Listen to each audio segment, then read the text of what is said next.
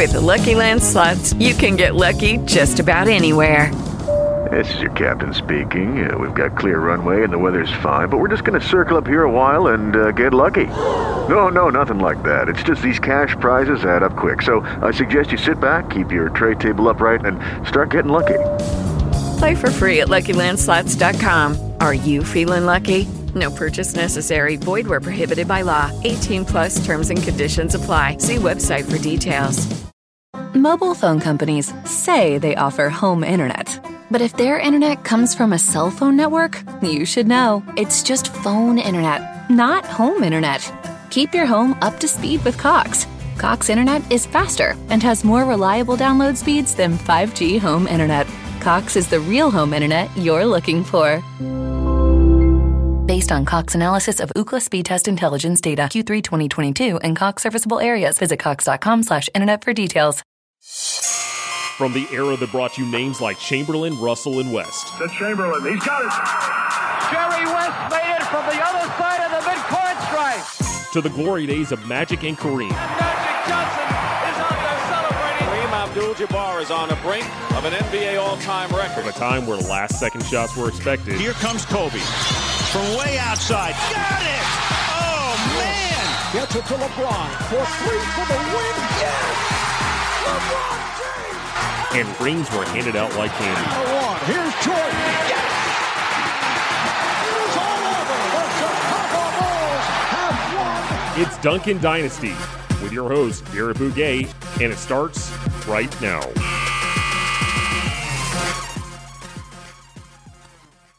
Welcome to another episode of Duncan Dynasty. I'm your host, Garrett Bouguet, and with me, a very special guest, a fellow sports business classroom alum, James Trigger. James is a regular on the program, and thanks so much for coming on. Thanks for having me again, man.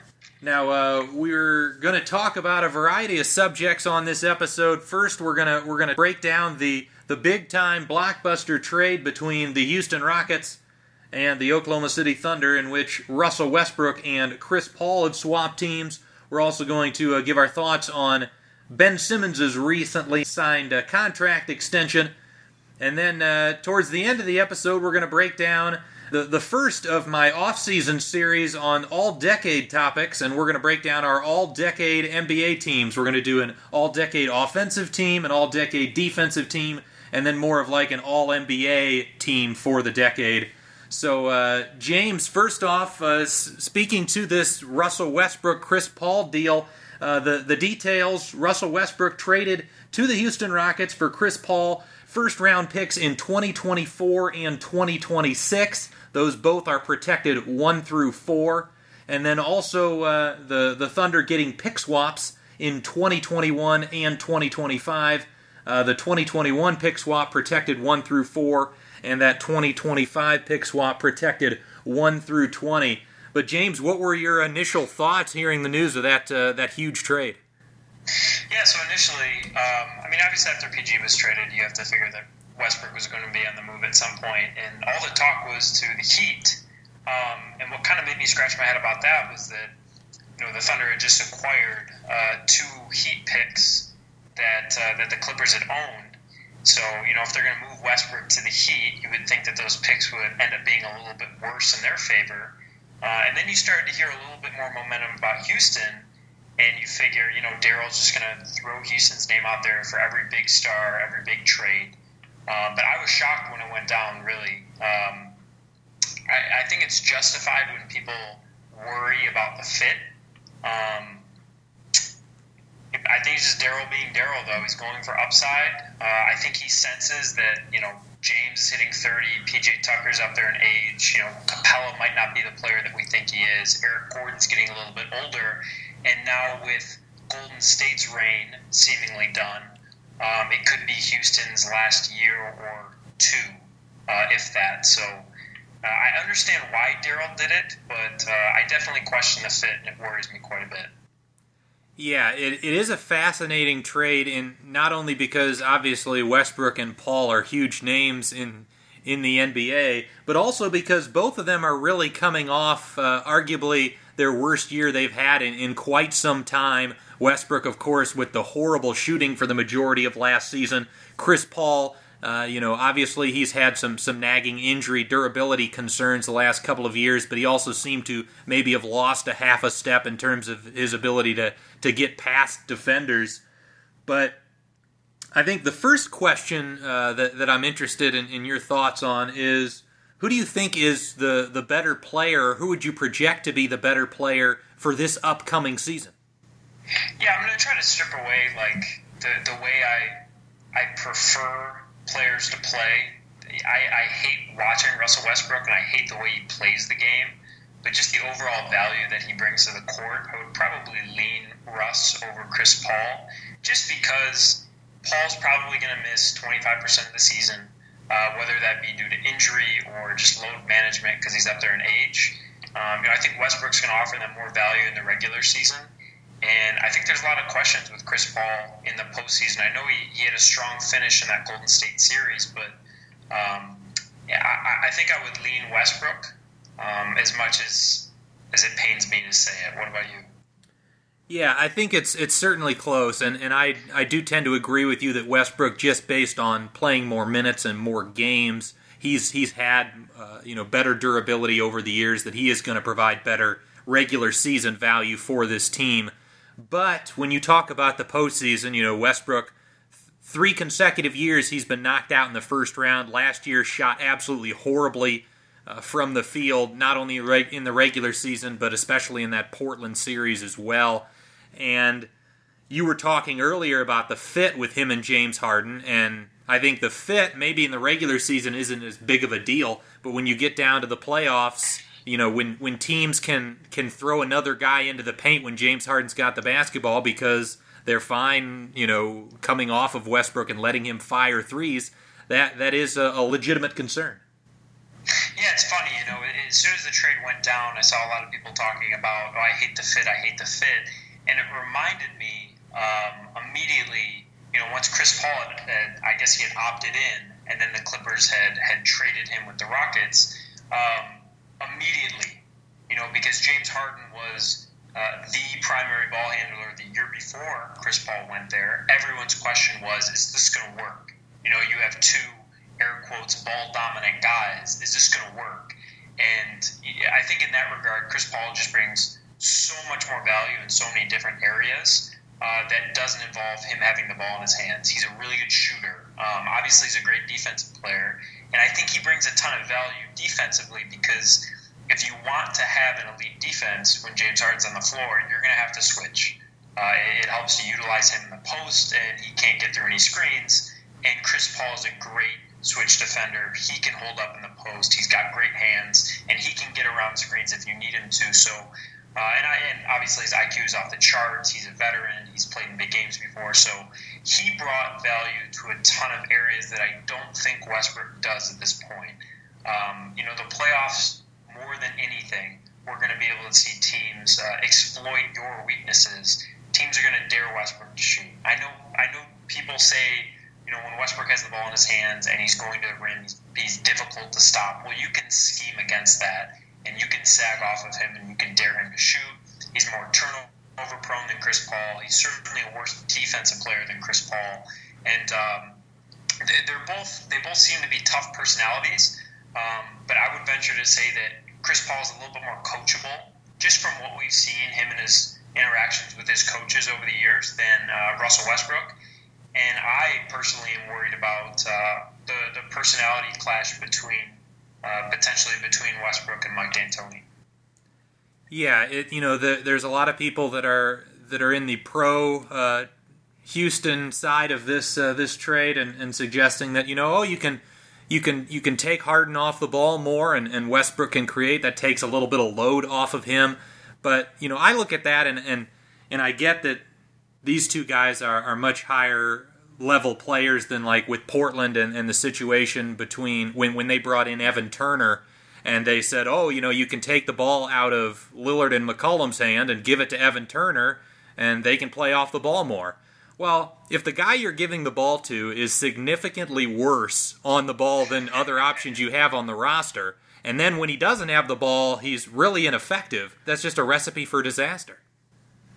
Yeah, and I don't have the Westbrook ISO numbers off the top of my head here, but is much as people want to hate on the way that Houston plays offense, they've been an historically good team since Chris Paul got there. And, not traditionally D'Antoni's style. They've been very isolation heavy, whether that be James Harden operating out of isolation or Chris Paul. Before he was more of a pounded guy, he's going to run a ton of pick and roll. It's not going to be a ton of transition that we saw. We didn't see them run a ton of transition with the Clippers. It was a lot more half-court offense. And then he gets to Houston, and he completely transforms his game offensively. He becomes an awesome isolation player. Had one of the best offensive isolation seasons, his first season in Houston in NBA history. Completely transformed his game offensively. And when he doesn't have the ball, he is respected as a shooter. And he became a much better three-point shooter once he got there. Westbrook is an isolation player. Yes, he can drive to the rim, and yes, he can kick the ball out. He brings value in that area. But when Harden has the ball in his hands, what value is Westbrook bringing to you? Is he going to become a cutter, like people have been talking about for what seems like the past 5 years? I'm going to lean no. And so is he just going to stand there with his hands on his knees, and they're going to treat it like 5-on-4 basketball? I don't know. I don't think D'Antoni's going to let that happen, but Westbrook's a tough player to coach, and Harden doesn't seem like he's going to change his game up anytime soon. So we'll see. I'm really curious to see how their offense changes. Yeah, I'm very down on the move. If you couldn't tell already, the big part for me is taking the ball out of James Harden, who's one of the most efficient offensive players in the league, and putting it in the hands of Westbrook, who was one of the least efficient guys last year, is just not a good recipe for having a good offense. I think the one positive you could look at in terms of maybe projecting this will work for Houston is the idea that Westbrook is this guy that is a relentless rim attacker, and he creates open threes for his teammates. And in Oklahoma City, he just had nobody that could shoot, whereas this Houston roster is maybe a little bit better set to utilize Westbrook's offensive strengths. Yeah, and I think what ultimately might end up happening is they're going to have Harden or Westbrook, one of those guys on the floor at all times. And, when they're both in the game, you're going to assume that Harden's going to have the lion's share of the possessions, and Westbrook's going to hurt your offense a little bit. But when Harden's out of the game, I think they're going to change their offense from being much more isolation heavy, and they're going to let him run a little bit.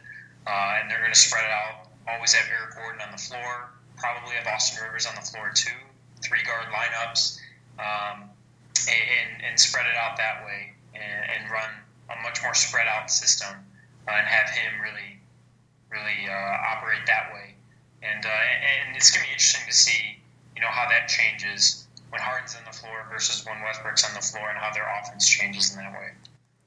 Yeah, and Kevin O'Connor had a really interesting tweet. Obviously Paul had a down year last year, but he mentioned he had a stat that essentially was with CP3 out there with Harden on the floor, his stats were as follows: 14.4 points, 7 assists, 11.9 shots on 54% true shooting per 36 minutes. When James Harden was off the floor and it was just a CP3-led unit, Chris Paul averaged 22.5 points, 12.5 assists on over 17 shots and 58% true shooting. So this idea that Chris Paul is completely washed, I think, is a little bit silly. You mentioned the defense that he still provides. He's still a great passer. He can still spot up and play off the ball and knock down shots. So the value he brings, I think, is still pretty high. And the big difference, and I think one of the bets that Houston's making here, obviously, is that Westbrook is 3.5 years younger than CP3.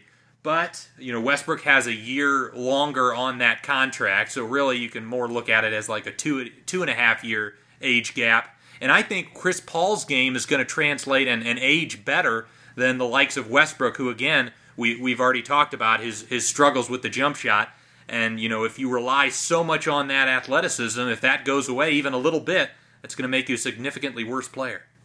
I completely agree with you on the Westbrook athleticism point. And I think it's interesting from Oklahoma City's perspective. We said once they traded Paul George, it was just a matter of when Westbrook would be traded. But everyone viewed his contract as potentially It's probably the second worst in the league behind John Wall. You can make an argument it was third worst in the league behind John Wall and Chris Paul. Both of those guys had terrible contracts. You didn't think that Oklahoma City was going to be able to move Westbrook's contract without giving up an asset to get off of it.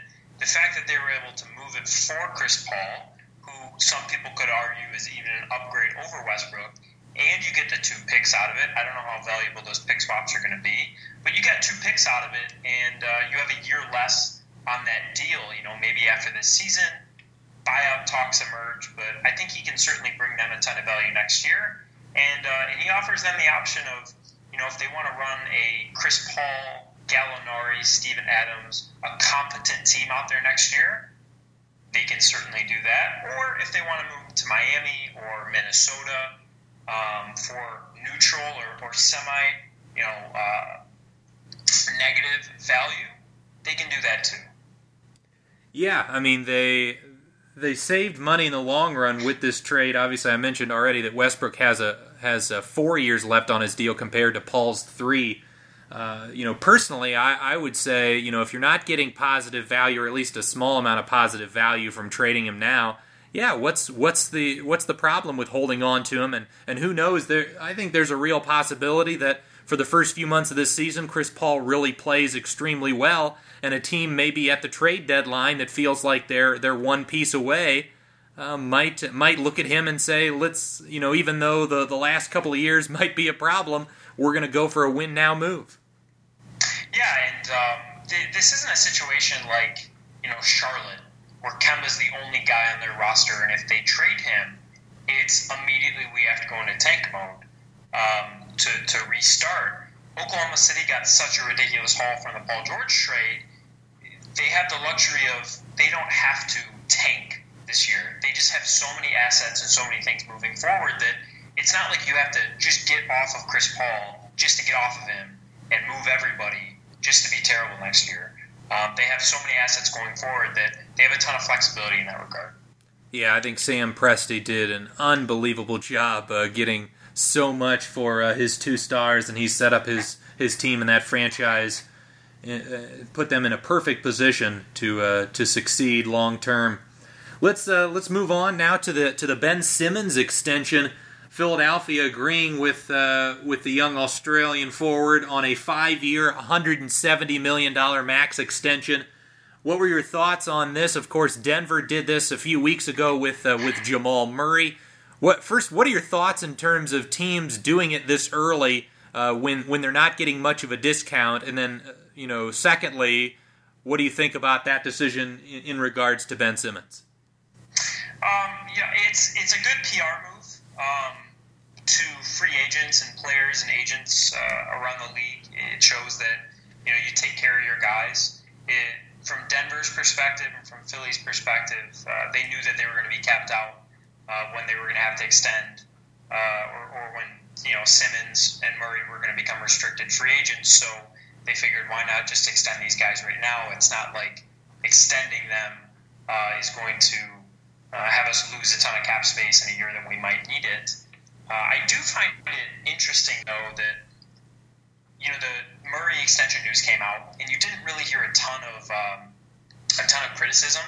And even, I know it's a little bit different of a situation, but Porzingis got a 5-year max contract from the Mavericks, no questions asked, no team option, player option, anything, straight 5 years. Or injury exclusions.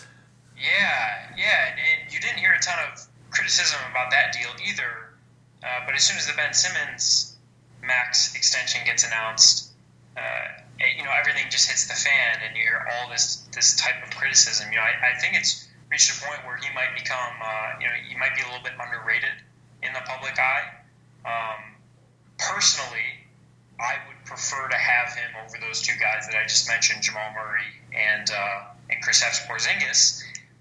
I do think the criticism is it comes from people having seen how he can get exploited in the playoffs, and it's unfortunate because he has so many different areas of his game that he is very, very, very good at, but his biggest deficiency is the one that can be exploited the most, and we've seen that in the playoffs these past couple of years. So you can criticize him in that way, but you can also say, Porzingis hasn't even made the playoffs yet. He hasn't even had the chance to be exploited in the playoffs yet. Jamal Murray's been in the playoffs once, and they got knocked out in the second round to who I thought was a worse team. So I think he's received a lot of unwarranted criticism. I think he's become underrated in the public eye. And I think that it was a smart move for Philly to appease Rich Paul's camp and look good for other free agents going forward. Yeah, it's the Porzingis situation is a little different because that wasn't an extension. He was actually a restricted free agent this summer. But yes, this situation is the exact same. What Philly did with Simmons is the exact same as what Denver did with Murray.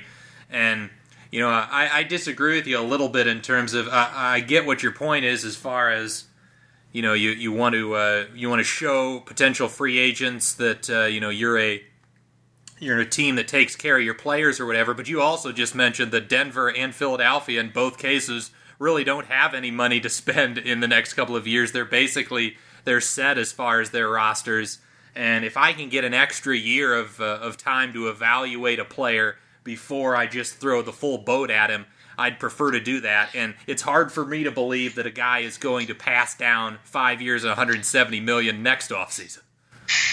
No, that's true. I guess from like a appeasing an agent perspective, maybe next year or 2 years down the line, Rich Paul might convince, Marcus Morris or somebody like that to take a veterans minimum to join the team. Maybe, I don't know how much weight it really holds in an agent's eyes. I don't think it can hurt you. I don't know how much it can help you necessarily. But an interesting point, something that I remembered once the extension news came out was shortly after Elton Brand had been announced as GM, he was on Zach Lowe's podcast last year, and they were talking about some of the cap difficulties. They were talking about renegotiating and extending Robert Covington, and then they got to Ben Simmons, and Elton Brand immediately, this was before even last season, Elton Brand immediately said, oh yeah, he's a max guy. I mean, there's not much we can do there. He's a no doubt, max extension when the time comes. And I did think it was interesting that at that time, Elton Brand was convinced, no questions asked, he's a max guy. So I think they've been planning this out for a while, and it was just a matter of time. Well, and that was, the Timberwolves and their organization made some comments in regards to Andrew Wiggins that, even a year out, were saying, yeah, we're gonna give him the max extension. He's got to grow into it or whatever, and that certainly doesn't seem to be working out too well for Minnesota. Now, obviously, I like Simmons a lot more than Andrew Wiggins. But yeah, he's going to have to work on his game, and I think beyond just, obviously you mentioned the fault of the, not having a jumper, but just his ability to finish with his left hand better when he's driving in traffic. He's too right-hand dominant, not only, from the 10 to 15 foot range, but around the basket. He much prefers and is much more effective finishing with the right hand. If he's able to just get better finishing with the left and maybe adding a jump hook with the left hand to be a little bit less predictable, get into the post a little bit more and work on his footwork, he can become a significantly better player even without adding the jumper. Yeah, I think in a vacuum, stripping the team out, I think he's max player, I think he's max talent. It just depends on how the team is built around him. I think as long as Embiid's there, it's always going to be a weird fit. Embiid operating so much out of the post and with Simmons not being able to shoot. Brett Brown has his hands tied at that point, but I think you have to do it and figure it out later on down the line. But I think he's a max talent, and I'm sure their front office is happy that they got the deal done and they know he's locked up for a while. I'm certainly intrigued by Philadelphia's change in their roster construction this offseason. I think Elton Brand did a terrific job, reacting to Jimmy Butler leaving and being able to get a couple of guys in Al Horford and also Josh Richardson. I think he did a fantastic job, and they're going to be a team that I'm really looking forward to watch next season. James, let's move on now to our all-decade teams. We've both prepped our teams and come up with our teams separately, so we're going to be surprised at least, hopefully, a couple of times at each of our selections. But we're not only going to go through the players that we think are going to make the all-decade offensive team, the all-decade defensive team, and the all-NBA decade team. But we're also going to pick a specific year that we think those players were best statistically and also just performance-wise throughout the regular season and the postseason. So let's get started, James, with your all-decade offensive team. You want me to just go every single position? Let's just do the guards, and then I'll tell my guards, and we'll go from there. Okay. At the first guard spot, I have Steph Curry in his 2016 MVP season. And at the second guard spot, I have James Harden from the 2019 season, the season that just finished up. Yeah, we are in complete agreement so far. We'll see how much more of that there is. Yeah. I'm afraid there's going to be some. All right, let's hear who you got on the forward line. I have LeBron James, 2013. That was the year that he was one vote away from winning unanimous MVP. And I have Kevin Durant in 2014 as the second forward spot. Okay, so we have the same players, but a little bit of a discrepancy in terms of the years. So yes, I agree in terms of Durant, his 2013-14 season. That was the year Russell Westbrook missed about half the season. Durant's numbers that year shot 63.5% true shooting on 33% usage, 32 points a game, 5.5 assists, and led the Thunder to 59 wins that year. He was absolutely sensational. And of course, Durant, throughout the entire decade, was an incredible scoring machine. And for LeBron, though, this might come as a bit of a surprise. Again, focusing on just his offensive production, I actually picked the 2016-17 season with Cleveland. So his second to last year in Cleveland before going to L.A. That season, he shot 62% true shooting on 30% usage during the regular season. And then that postseason, 65% true shooting on 31.6% usage. So, LeBron, of course, has gotten a lot worse defensively over the years, but I think in a lot of ways has continued to grow on the offensive end. Yeah, that was the one thing I kind of went back and forth on, was that some of those Cleveland teams, especially the year that you mentioned, the year that you picked for LeBron, you go back and you just watch them in the postseason, no team in the East stood a chance. And when they had surrounded LeBron with the shooters that they did, it was one of the best offensive teams I'd ever seen. I defaulted to 2013 because of just his ridiculous efficiency. I mean, I think his field goal percentage was closer. It exceeded 60%. Just so efficient and had a little bit more athleticism, a little bit more burst back then. So that's why I kind of leaned to 2013. Well, yeah, and we're going to come back to that particular LeBron season as we get further and further into this. But let's hear who you have at center for your all-decade offensive team. Oh, boy. This was tough. I had trouble with all of the center selections. This one I gave a lot of thought to. Ultimately, I had to choose between three guys, and I defaulted to Nikola Jokic from this past season. I like it. He was sensational. I actually maybe I probably cheated a little bit. You might dislike me for doing this, but because again we're talking offensive team, I just tried to put a team together that I think could actually work offensively. So I ended up going with Dirk Nowitzki as my center. Hey, that works. And the 2010-11 version of Dirk Nowitzki. And, of course, that was the year the Mavs ended up winning the championship. And just a few stats from that postseason for Dirk. In the second round, when the Mavs swept the defending champion Los Angeles Lakers, he shot 57.4% from the field and 72.7% from downtown. And then in the conference finals against Oklahoma City, which was a gentleman's sweep in 5, he averaged 32.2 points per game on 55.7% shooting from the field, and on average made 11.8 free throws a game and on 12.2 free throw attempts. Was just unguardable, and it's crazy to think that somebody as mobile and as springy as Serge Ibaka couldn't guard him and was sending him to the line that much. I gotta say, you can accuse me of recency bias, but when I was thinking about these teams yesterday, it was between Jokic, Anthony Davis in 2015, and I put a lot of thought into Karl Anthony Towns from this past year. I mean, I think he's so underrated offensively, and he is such a ridiculous offensive talent. But I defaulted to Jokic because of the passing, and because I can't remember in my lifetime another center we've seen that you can run an offense through and win mid-50s in games and get a top 3 seed in the West like they did. He's just such a unique talent, very good offensive rebounder, can score in the post. He's improving his three-point game too. So I wanted to be a little frisky there, and that's why I chose Jokic. No, yeah, Jokic was probably my number 2 pick. He was the guy I was contemplating the most if I was going to go with the actual traditional center route, whereas Dirk really didn't play hardly any center this season that I mentioned.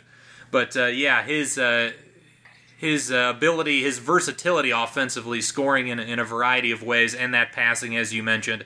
And yes, Karl Anthony Towns statistically, has a case here, but I do generally tend to prefer the guys that actually can put up the big stats on a winning team.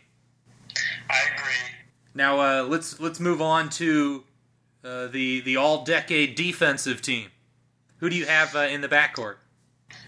So for my 2 guard spots, I had Chris Paul, and I chose 2013, although I struggled choosing any year between 2011 and 2015.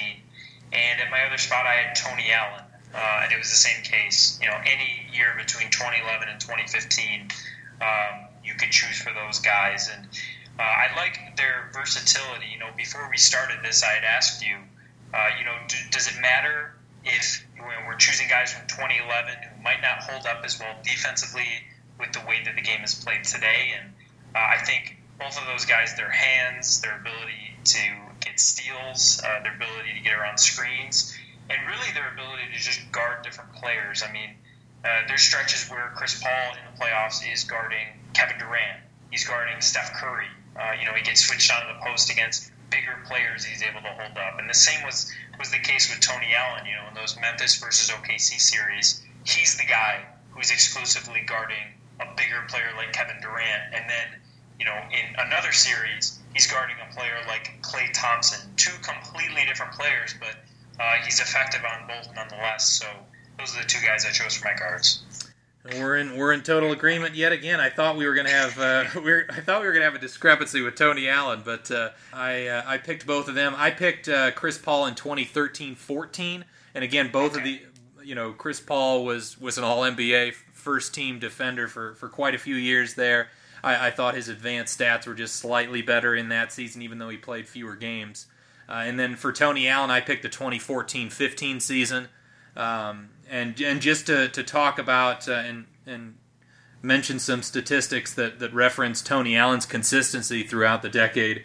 He was 88% block percentage or higher in 4 of his 8 seasons, 99th to 100th percentile in steal percentage in all 8 seasons that he played this decade. And then also in transition, he was a 78th percentile or better in terms of transition points per possession. In 7 of his 8 seasons that he played significant minutes. So yeah, Tony Allen, absolutely a monster. And then I specifically picked that 2014-15 year because I remember that series against Golden State. You mentioned him defending a guy like Klay Thompson, where he just gave Klay Thompson and Steph Curry fits. And Memphis was actually up 2-1 in that series just because they completely discombobulated the Warriors' offense, and that was in large part due to Tony Allen. Yeah, and then Steve Kerr made the Bogut guards Tony Allen change, and Golden State was able to come back. But no, he's an incredible defensive talent. Like, not the most athletic, not a freak athlete, but just got his hands on everything. You couldn't dribble by him. And the unique thing about him too is if you go back and you watch some of his footage, it's not like, I think that offensive players in the league give certain respect to guys that are guarding them that they just don't give to other people, obviously. But Tony Allen's not on their hip all the time when these guys are moving off the ball. But as soon as they catch it, he's there, and they're afraid to just put the shot up. they're afraid to put the shot up whenever he's guarding him, just because they know he's going to get a hand on it, he's going to make me uncomfortable, he's going to bump me. So, his off-ball defense is on-ball defense. You can't talk enough about it. Yeah, and I know we're just focusing on the decade that is the 29-10 season through the 2018-19 season, but even going back last decade, the last couple of years in Boston, where he gave Kobe Bryant fits in some of those Boston-LA matchups.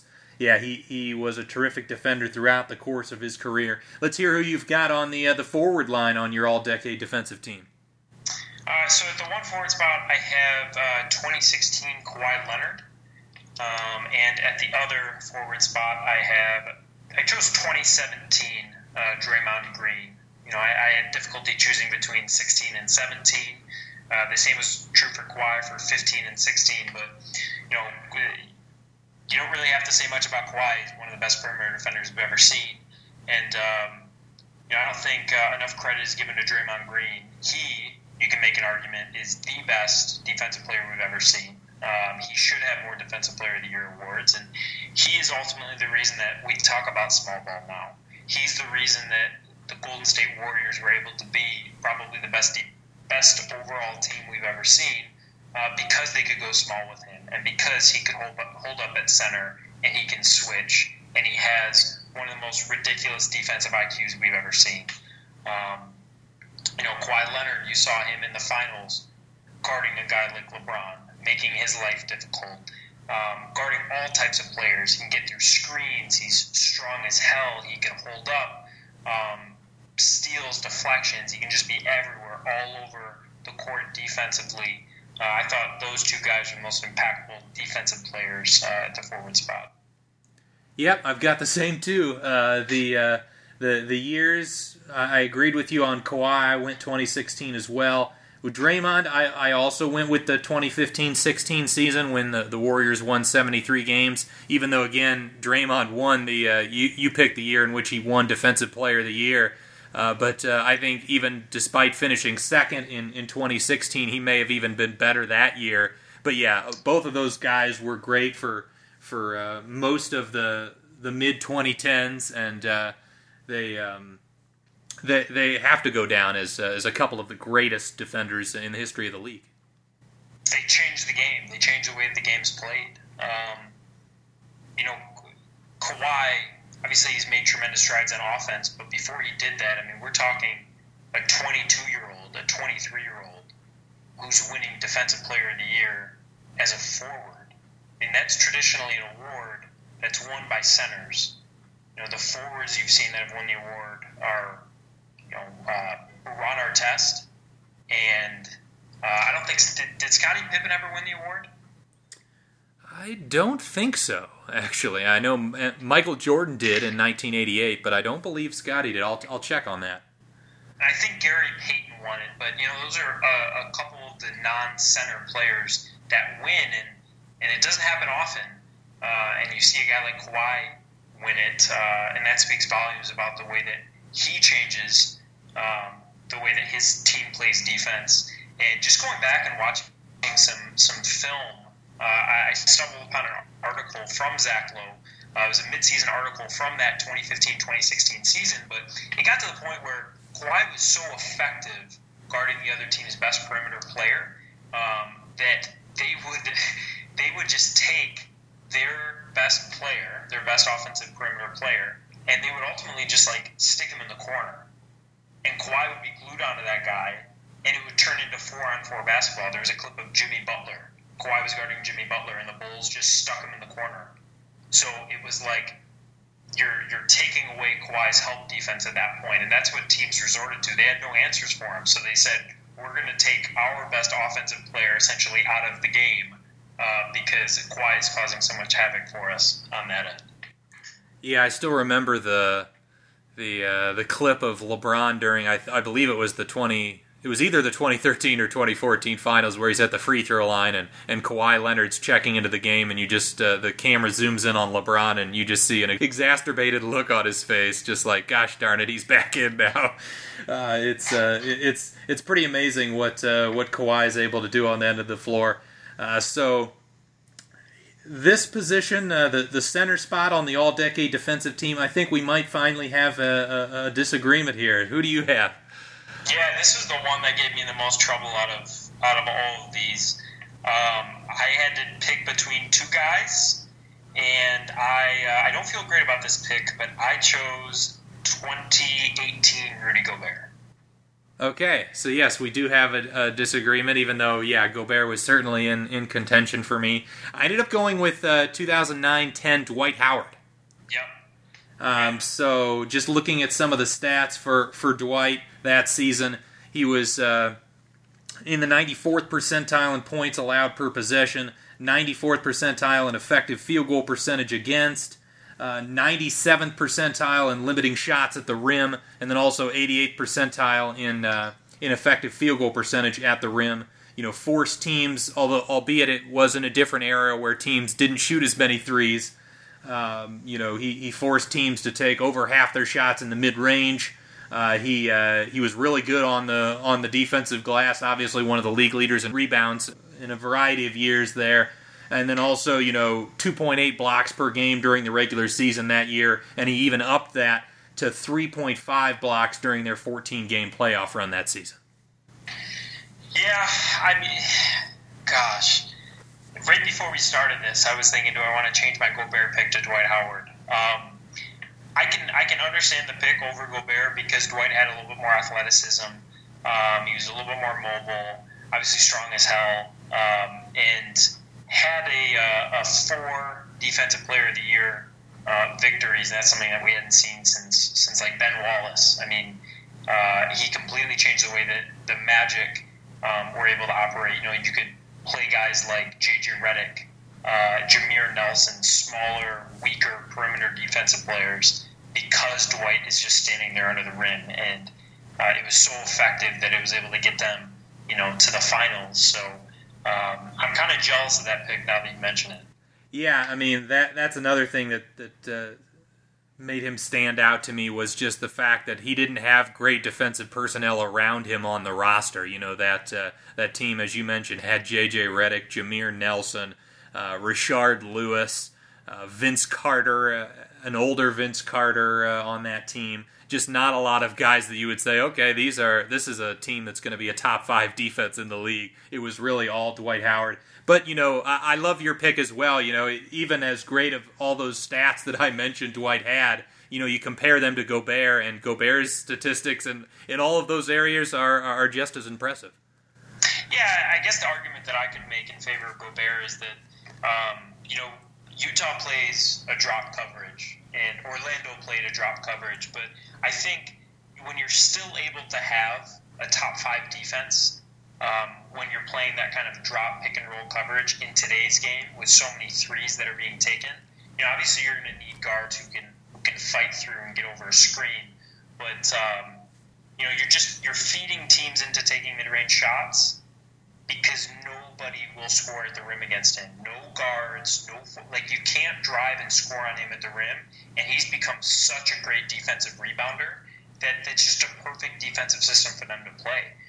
He doesn't have to get out and move a lot, and that's, frankly, his mobility is probably an issue. It's a deficiency for him, but he doesn't have to do it because he's so effective at the rim. He's a defensive force, and he's got length, and he's built up enough strength. He's a force on that end that I don't know if we've ever seen before be as effective as he is, just deterring shots at the rim. Yeah, no, that's a totally fair point. It is a difficult challenge in 2019 to play that drop back coverage, and with all the 3-point shots being taken across the league. I really like that pick. Just to quickly mention another guy that I was considering throughout this process for the all-decade defensive team, and if I focused as far as this team more on just consistency throughout the decade as opposed to one stellar season, I probably would have put Andre Iguodala in over a guy like Tony Allen. Yeah, no, I definitely thought about Iguodala too. Originally when I had made my team, I had Kawhi at the 2, and I was thinking about, do I put LeBron at the 3? Now I don't think he's had enough consistent, great defensive seasons, and I wanted to put Iguodala there. those 2014, 2015 Golden State seasons, he was sensational. And then we didn't really see that necessarily in the regular season as consistently as we had seen when he was younger. But I mean, you go back to the OKC versus Golden State when they came back from being down 3-1, just completely shut Kevin Durant down in those two games. I know LeBron put up huge stats in the 2015 finals, but Iguodala made his life a living hell, and he forced him to shoot 35% from the field, and he's got some of the best hands we've ever seen. He's strong. He can move laterally. Like he can do everything on that end.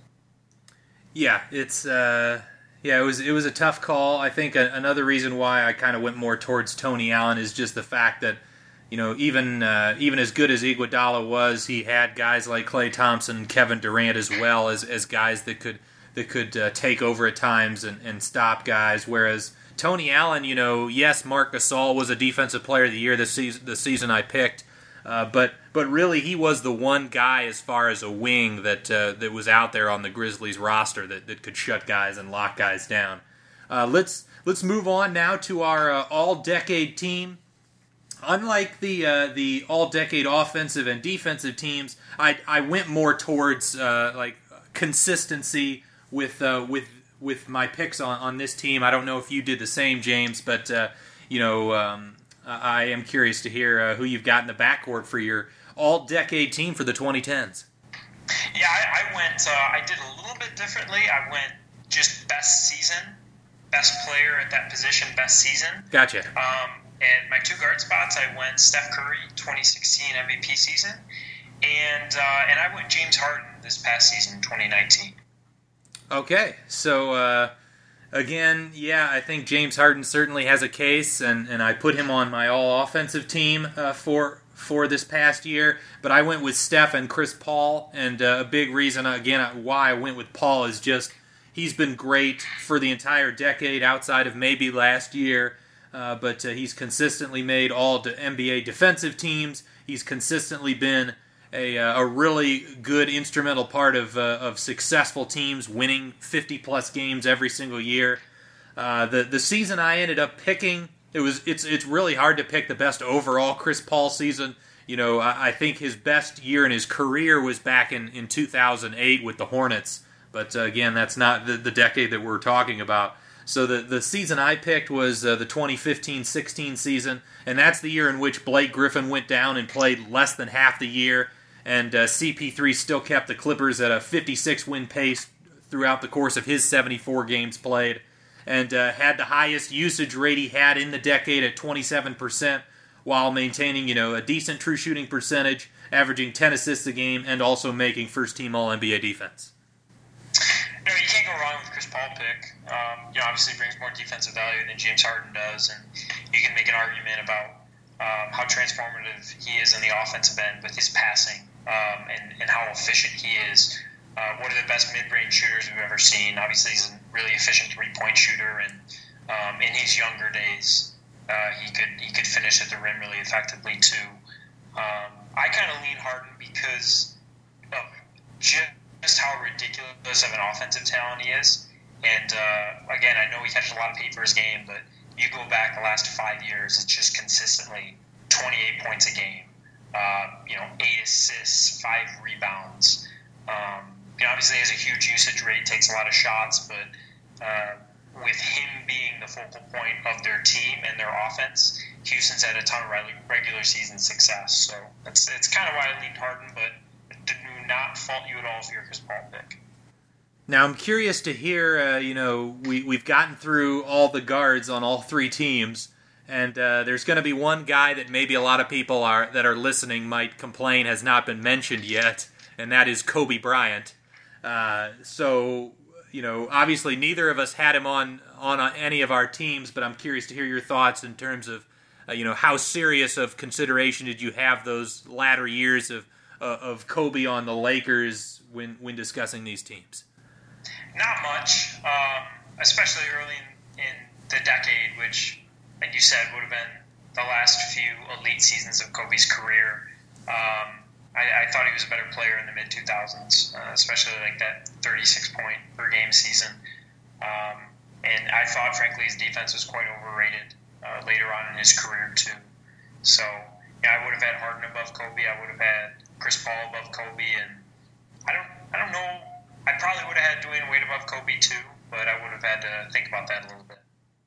Yeah, I'm in complete agreement. It's you look at those stats, and you, especially that 2009-10 season. He was the best player on a championship team, but the stats just don't jump off the page. They look eerily reminiscent to like a great DeMar DeRozan offensive season. And as you mentioned, the defense definitely had slipped. And even though he was still getting credited with All NBA defensive teams for a couple of years in the early 2010s, he wasn't nearly at that level.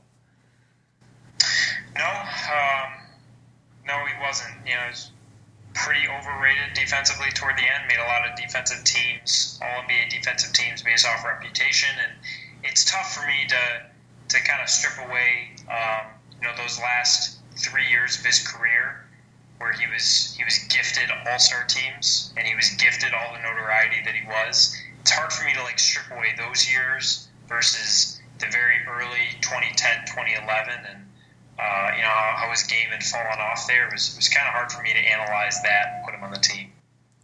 So, James, who do you have on the forward line for your all-decade team?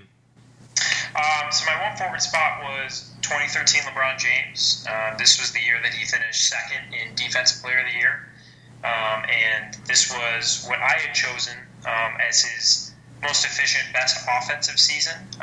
This was the year that the Heat won their championship against, this would have been the San Antonio Spurs. I thought he was unbelievable that season. And he's still a little bit more athleticism than he does now. I know he was great in those Cleveland seasons, but this was the season that I likened for LeBron the most. Yeah, so I went with the same season for LeBron as well. Of course, I mentioned when I had him on my offensive team, I went with the 2016-17 Cavs version. But yes, you have referenced his defensive play, his efficiency. The toughest call on this was between that 2012-13 Heat season versus the 2009-10 season with the Cavs. And speaking to some of the stats there, on that Cleveland team, he had a 60% true shooting on 33% usage versus Miami 64% true shooting on 30 usage. So, because of the fact that he was playing with Dwayne Wade and Chris Bosh, didn't take as much of a load offensively and was a little bit more efficient for it. The reason I opted for the Heat season in the end was just due to his improved post play. He had committed to that as a part of his offensive repertoire, and just a better understanding of how to play off the ball, how to cut, and also, he shot really well from three that season. So he was a pretty good off-ball threat. So that was a tougher decision than I thought it would have been. He was really good on those last couple of years in Cleveland, leading some average supporting cast to 60+ wins. And then my other forward I've got is Kevin Durant. And I went with the 2016-17 season, his first season in Golden State. I think just the fact that he had lower usage, he was able to be a little bit better and more consistent on the defensive end of the floor while still having just crazy offensive numbers. Yeah, I chose Durant in his 2014 MVP year. I give it some thought about Golden State because once he had gotten there, he had shown that he was a better playmaker than we had thought. He had shown he's a better defensive player than we thought. Now, it's easier to do both of those things when you have better offensive and defensive players around you than he did in OKC, but I thought he showed a more well-rounded game in Golden State. I kind of lean to the 2014 season with the stats that you had mentioned previously. I mean, just ridiculous usage, had to carry the team on his back, won 59 games in the West, and his scoring was just off the charts. His efficiency, like always, was off the charts. Yeah, the only guy I would have considered as well here, like if I was going more with your format for just picking the best guy during the best season, I would have probably picked Kawhi over Durant in that same season, the 2016-17 year, his final full season with San Antonio. he was just so unbelievable on both ends of the floor. He had developed into a top 10 offensive guy while still being a top 1 or 2 defensive player in the league, and not only doing it in the regular season, but also just playing brilliantly during the postseason as well. So he probably would have gotten my pick, but again, Durant, for his consistency throughout the decade, he's been a scoring machine constantly. So Durant got the nod there. Let's move on to center now. And this was, again, a really tough call.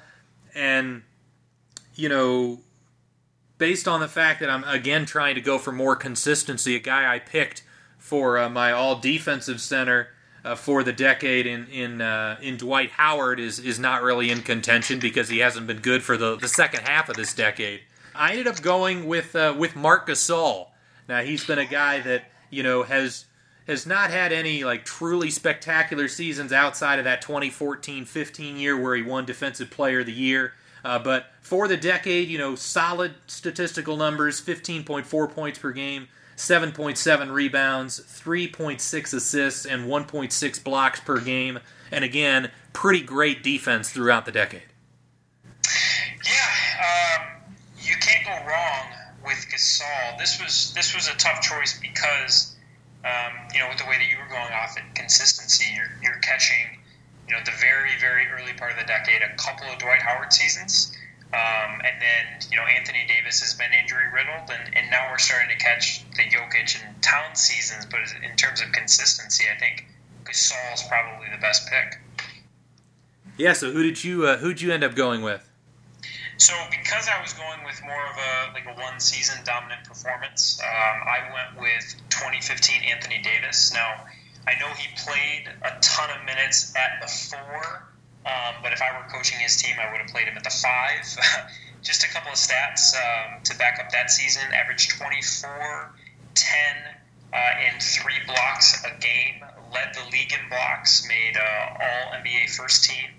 Was a second-team All-Defense player. 31 PER, 60% true shooting at 21 years old, and was playing 36 minutes a game. Led that team, although they got swept in the playoffs, led that team as a 21-year-old to the playoffs, and that was really his coming out party as a dominant player in the league. Yeah, he's a great pick, and despite the fact that, you know, he essentially was he missed the first 3 seasons of the decade because he wasn't in the league yet, and then last year was kind of a lost season with all of the trade stuff. Yeah, he still was in consideration just because of how great he has been otherwise.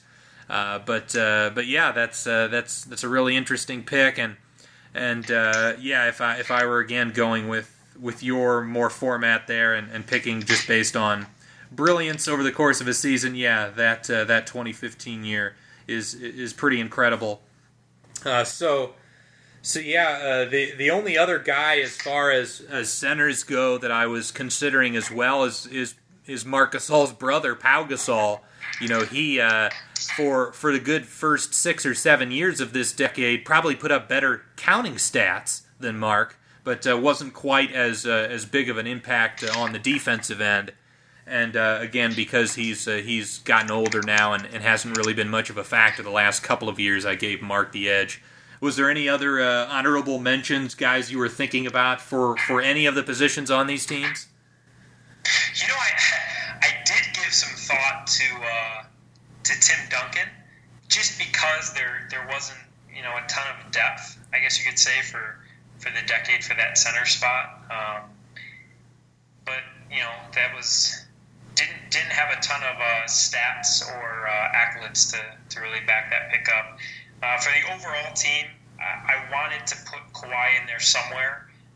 Looking back on it, I probably should have found a way to put him in over James Harden. But no, I feel pretty good about this. It kind of, when you start to research this and really look into it, you start to see how difficult it is to spell out, you know, a player's best defensive season or best. It's a little bit easier for me to spell out a player's best offensive season, but best defensive season. You start going through the stats and you see how difficult it is to parse through stats to see how effective a player really was defensively. Right, yeah, that is a difficult challenge. And yeah, I'm as big of a Tim Duncan fan as anybody. But you talk about the offensive side of the floor. He really was dominant on the low block during the mid 2000s. But part of the reason why San Antonio went more to a pick and roll system with Tony Parker and Manu Ginobili in the early portions of the decade was because Duncan had gotten worse as far as being that number one option. So yeah, he wasn't really in consideration offensively. Defensively, I did give him a lot of consideration because despite the fact that he's not going to have the crazy statistical profile, he's a guy that was so intelligent out there, always was in the right place, was never fooled by decoy actions out there. So yeah, he was in consideration for me as well. I like that you gave Tim Duncan a shout out here. But yeah, it was really fun exercise to do. I was also trying my best to make it so that I didn't have multiple guys on multiple teams, but there just weren't enough of those crazy outlier seasons that could get guys in there that might be a little bit of a surprise.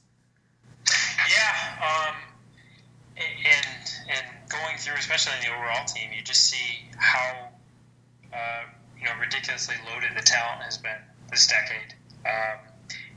You start to go through the stats and you see how great Damian Lillard has been, how consistent he's been. Kyrie's had some wonderful seasons, especially with his playoff success. And, I wouldn't entertain it, but you could probably make an argument that Carmelo Anthony's 2013 season and leading the Knicks to the playoffs should probably have you give some thought about, considering him for a team. But, no, we've been pretty fortunate with the talent and the entertainment we've been able to see so far this decade.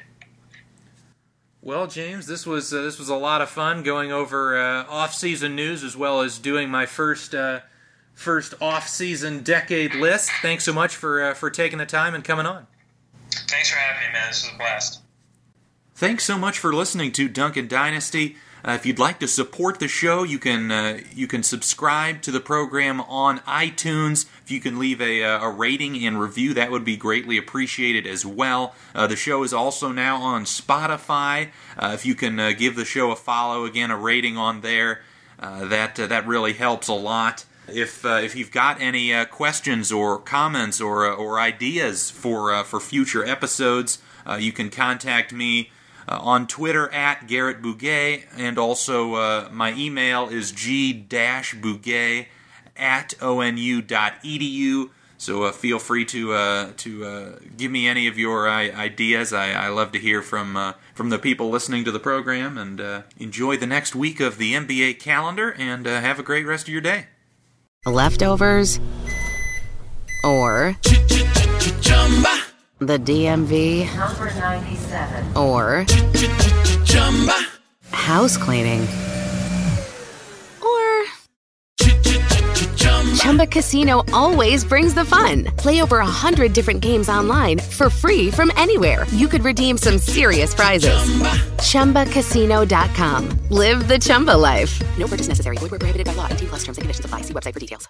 Mobile phone companies say they offer home internet. But if their internet comes from a cell phone network, you should know. It's just phone internet, not home internet. Keep your home up to speed with Cox. Cox Internet is faster and has more reliable download speeds than 5G home internet. Cox is the real home internet you're looking for. Based on Cox analysis of Ookla speed test intelligence data Q3 2022 and Cox serviceable areas, visit cox.com/internet for details.